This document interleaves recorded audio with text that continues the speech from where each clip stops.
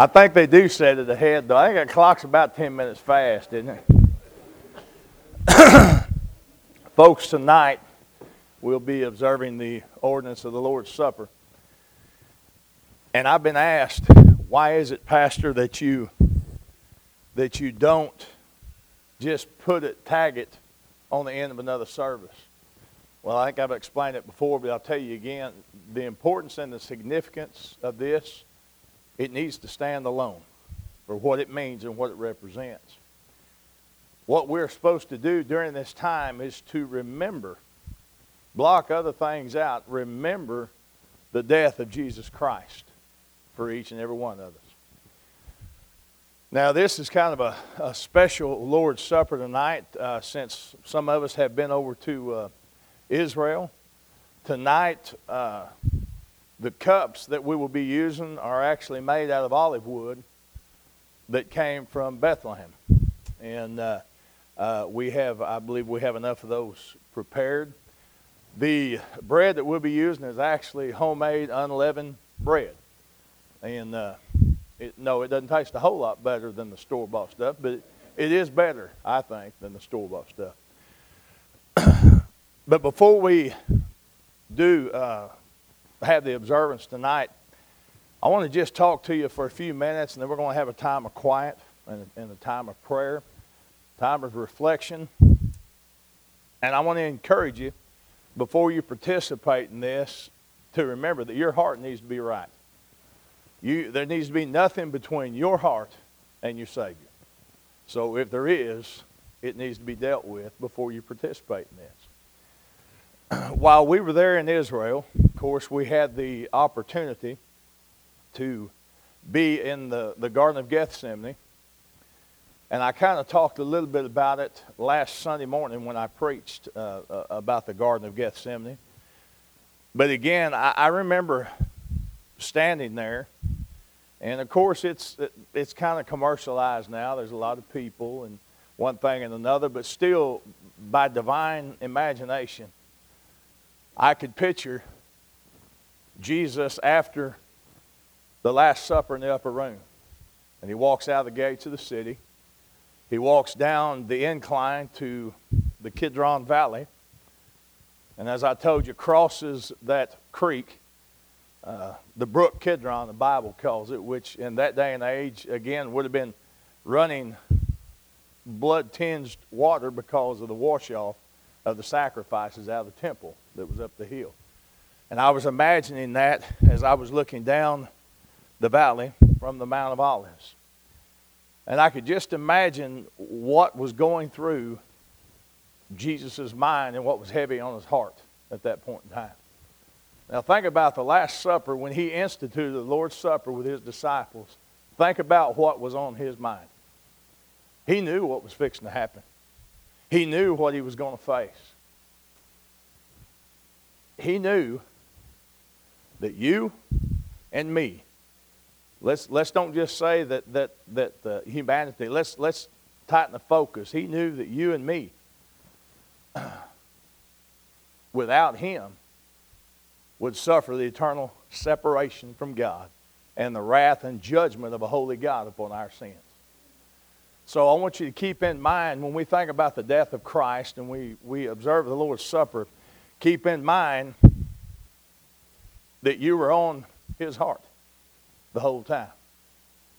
The will of God the Father was there, and when he said in the garden, "Not my will, but thine be done." Friend, the only thing on his heart at that point in time was you and me. And he headed to the cross for us.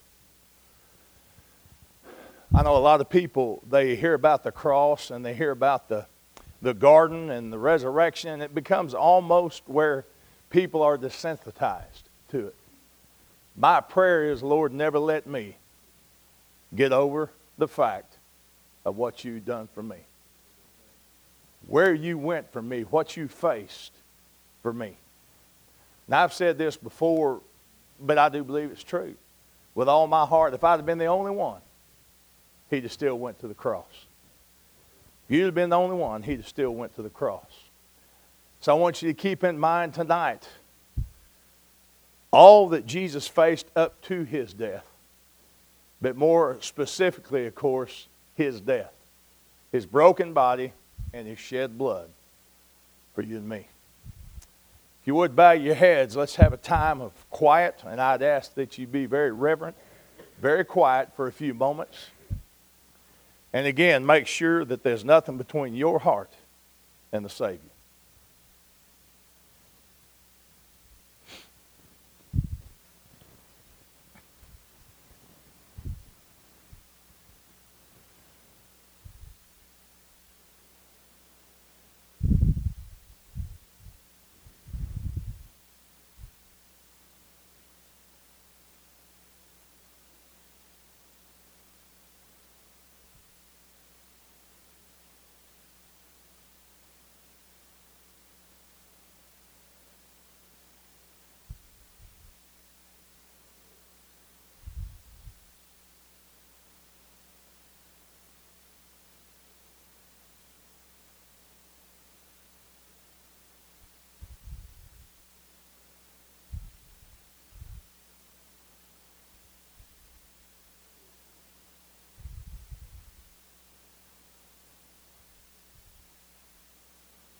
Father, in the stillness of the moment, as we allow your Holy Spirit to guide our thoughts and lead us to that night, the night when our Savior, out of obedience, surrendered to your will and surrendered to the cross. The night when he walked from the Garden of Gethsemane, being led like a common criminal. Father, that you remind us that we were on his heart and on his mind. And then, Father, as he faced all that he did, the persecution, the abuse, the mocking, the scorning, the scourging, and as he was beaten and bloody, he took the cross and carried it through the streets of Jerusalem. And Father, the whole time he could have said no. At any moment, he could have said, this is not worth it. I'm done. And we know your word says that he himself said he could have asked for 12 legions of angels. But he didn't. Every agonizing step,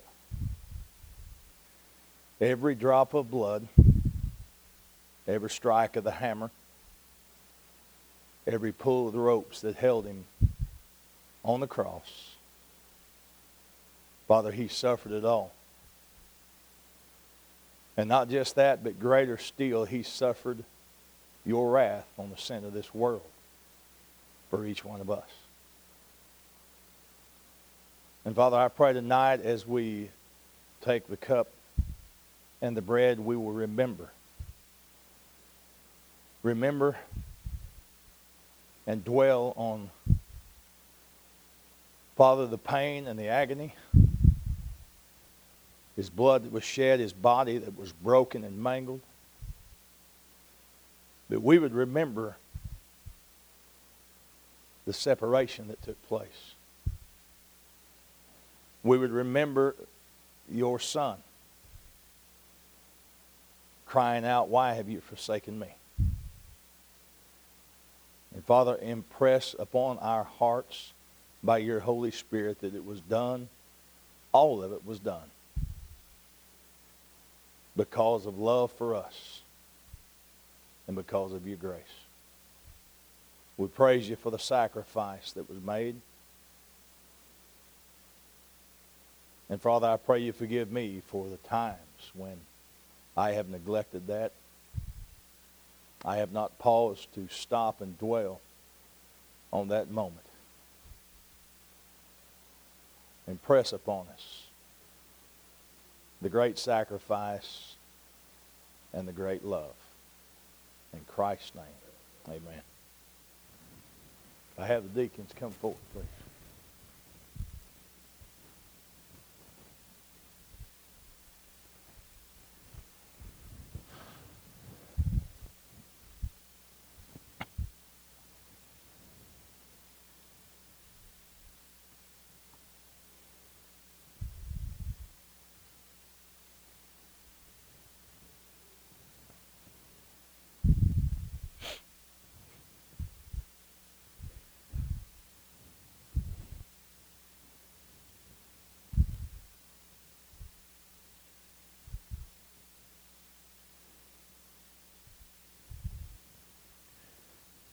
The Apostle Paul says in 1 Corinthians chapter 11, speaking of the Lord's Supper, he says, "For I have received of the Lord that which also I delivered unto you, that the Lord Jesus, the same night in which he was betrayed, took bread.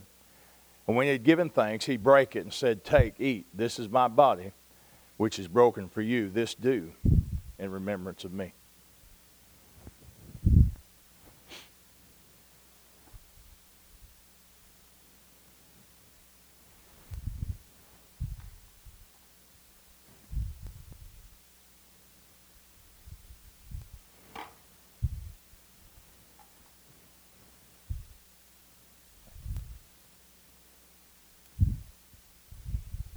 Go ahead.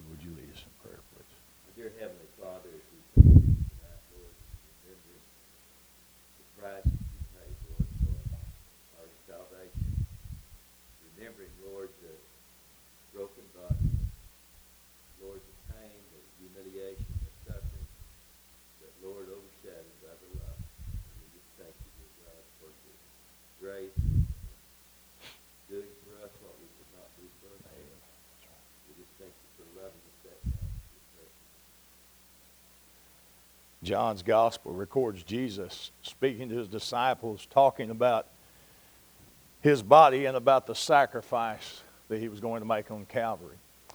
And he said, "This is the bread which came down from heaven, not as your fathers ate and died." But speaking of himself, he said, "He that eats of this bread shall live forever."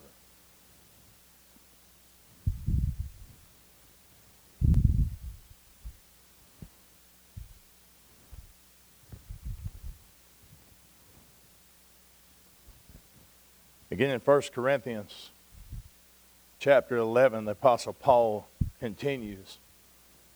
It says, "After the bread, after the same manner also, he took the cup when he had supped, saying, This cup is the New Testament in my blood.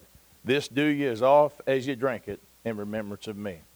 For as often as you eat this bread and drink this cup, you do show the Lord's death till he come."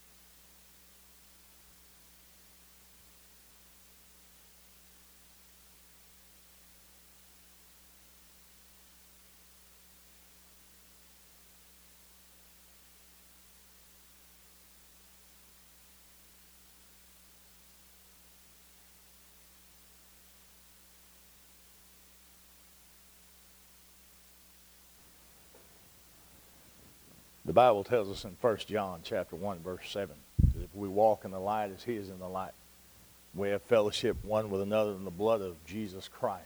God's Son cleanseth us from all sin. The Bible also tells us in Hebrews chapter 9, verse 22, that without the shedding of blood, there is no remission of sin. So I want you to remember as we drink this cup, the blood of Christ that was shed for you and me. Brother Glendon, would you pray for us, sir?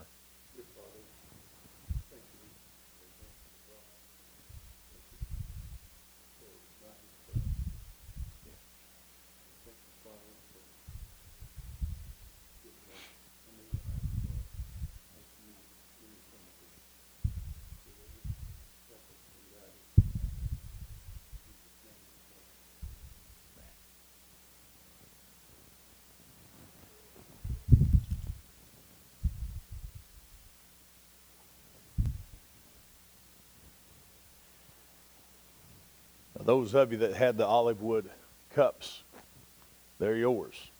Take them home with you. Brother Allwood picked those up while we were there in Israel, brought back to the church. And I want to ask a question. How many of you thought it tasted bitter when you drank of it? Yeah, they're pretty bitter. But I want you to allow that to remind you how bitter the cup was that Jesus took for us. I want to say thank you to Brother Allwood for providing these, and I want to say thank you to my beautiful wife for preparing the unleavened bread.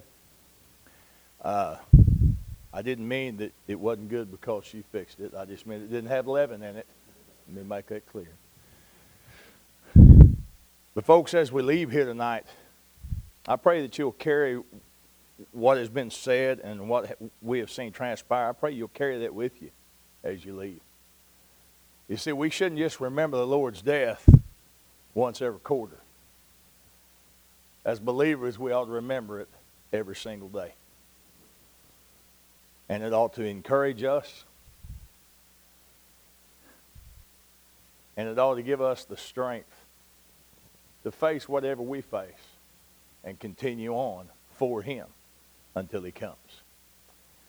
Father, as we dismiss this service tonight, I thank you for this time. I thank you for reminding each one of us in the last few moments, and I pray in a vivid way, the price that was paid for our salvation. Father, I think at times that we can become cold, we can become indifferent to it. I pray that you'll keep our hearts moldable. And I pray for myself that you'll continually remind me of the great cost that was paid for me. And Father, the great debt that I do owe. I pray, as the old black preacher used to say, Lord, never let me get over the wonder of it all. In Christ's name, amen. God bless you. You're dismissed.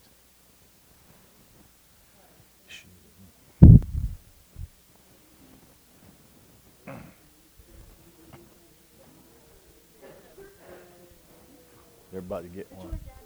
I don't need one. There you go, bud. That's the one I had.